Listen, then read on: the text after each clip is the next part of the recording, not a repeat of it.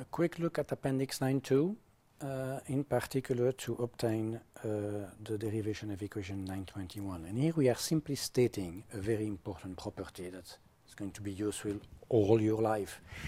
And the property says that a variable x is log normally distributed, follows a log normal distribution if the natural logarithm of x is normally distributed. Okay, and the exercise that we have here is to go from the distribution of log of x, which we know, and we are going to postulate that it has this property. Log of x is normally distributed mu x sigma x. What does that mean for the expectation of x, the expectation of something like x to the power a, and the variance of x? And here we state there is nothing to explain. This is a result. If log of x is normally distributed, the expectation of x, not log of x, the expectation of x is the exponential mu x plus 1/2 sigma square of x. If the expectation, again, if log of x is normally distributed, the expectation of x to the power a is going to be equal to the exponential of a mu of x, where mu of x is the mean of log of x, plus 1/2 a square sigma square of x. And the variance of x, okay, not to be confused with the variance of log of x, which we are calling sigma square of x. Okay, sigma square of x is the variance of log of x. The variance of x, which I'm writing in full word, is the expectation of 2 mu x plus sigma square of x multiplied by the exponential of sigma square minus 1, and it would probably be more appropriate to write it this way. Okay, I don't know why my parenthesis is over there. Okay, so these are statements. These statements are just things that you need to know. There is nothing to be explained here, but they lead to the resolution of the equation 921, the little last equality that we didn't do. Equation 921 enables us to say that the ratio of the expected rate risk return on equity over the risk-free rate is expressed in this way, where, remember, x is the growth rate of consumption. So it's the expected growth rate of consumption multiplied by the expected growth rate of consumption to the power 1 minus gamma divided by the expected growth rate of consumption to the power 1 minus gamma. Okay, well, the previous equation, and in fact we are systematically applying this one, tells us that expectation of x, first of all, of course, is equal to this. Expectation of x to the power minus gamma is going to be equal to expectation of minus gamma mu x plus 1/2 gamma square sigma square of x, and that's what we are writing here. We are applying, this is the Baire formula, and we are also applying the formula to the power minus gamma and to the power 1 minus gamma, remembering, however, that if we have an exponential in the denominator, when we sum up the terms, right? I mean, what we have here is when the product of exponential is the exponential of the sum, the division, the ratio of to the exponential is the exponential of the difference. Okay, so we have plus here, but we have minus and minus over there, which express the fact that the last bit is in the denominator.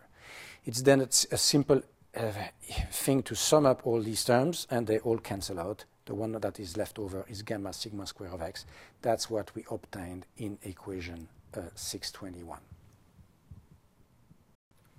Continuing with the appendix 9.2, we also have a more sophisticated proposition. Again, if x and y are two variables that are log normally distributed, but in addition they are independently distributed, then we have the fact that the product of the two variables, possibly brought to exponent a and b respectively, is going to be this exponential, sort of a standard a generalization of what we had before.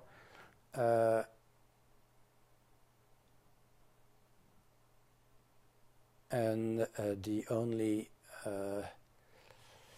thing is that rho is the correlation coefficient between log of x and log of y.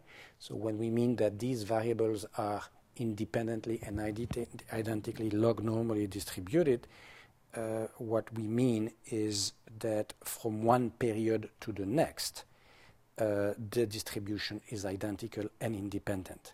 But of course, the two variables are not independent. They have a correlation rate rho, which intervenes into this element of the formula. Okay, now let's go for another application of these important formula concerning the log normal distribution. And in this particular case, the idea is to obtain quantitative data that we are going to be using in our reasoning. And the formula that we start with is the consumption growth, xt being log normally distributed mu x sigma square of x. But what we know is the properties of xt itself. We know that the average consumption growth over a very long period in the United States is 1.83% a year. So the gross consumption growth rate is 1.183. The variance of the consumption growth variable is, or the standard deviation is 0.0357. These are numbers that we can look in the data. We look at the consumption data, or equivalently with respect to this model at GDP data, and obtain these information. Now we would like to go from this information to identify mu x and sigma square of x. So we go do the reverse of what we have done before. And we use the formula. We know that the expected x is equal to the exponential mu of x plus 1/2 sigma square of x. We know expected x is 1.0183.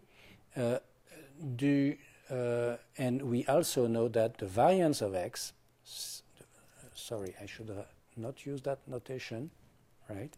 I want to use the notation variance of x is known, and we know that it has this relationship. And again, I will correct the parenthesis because it's really here that it should be.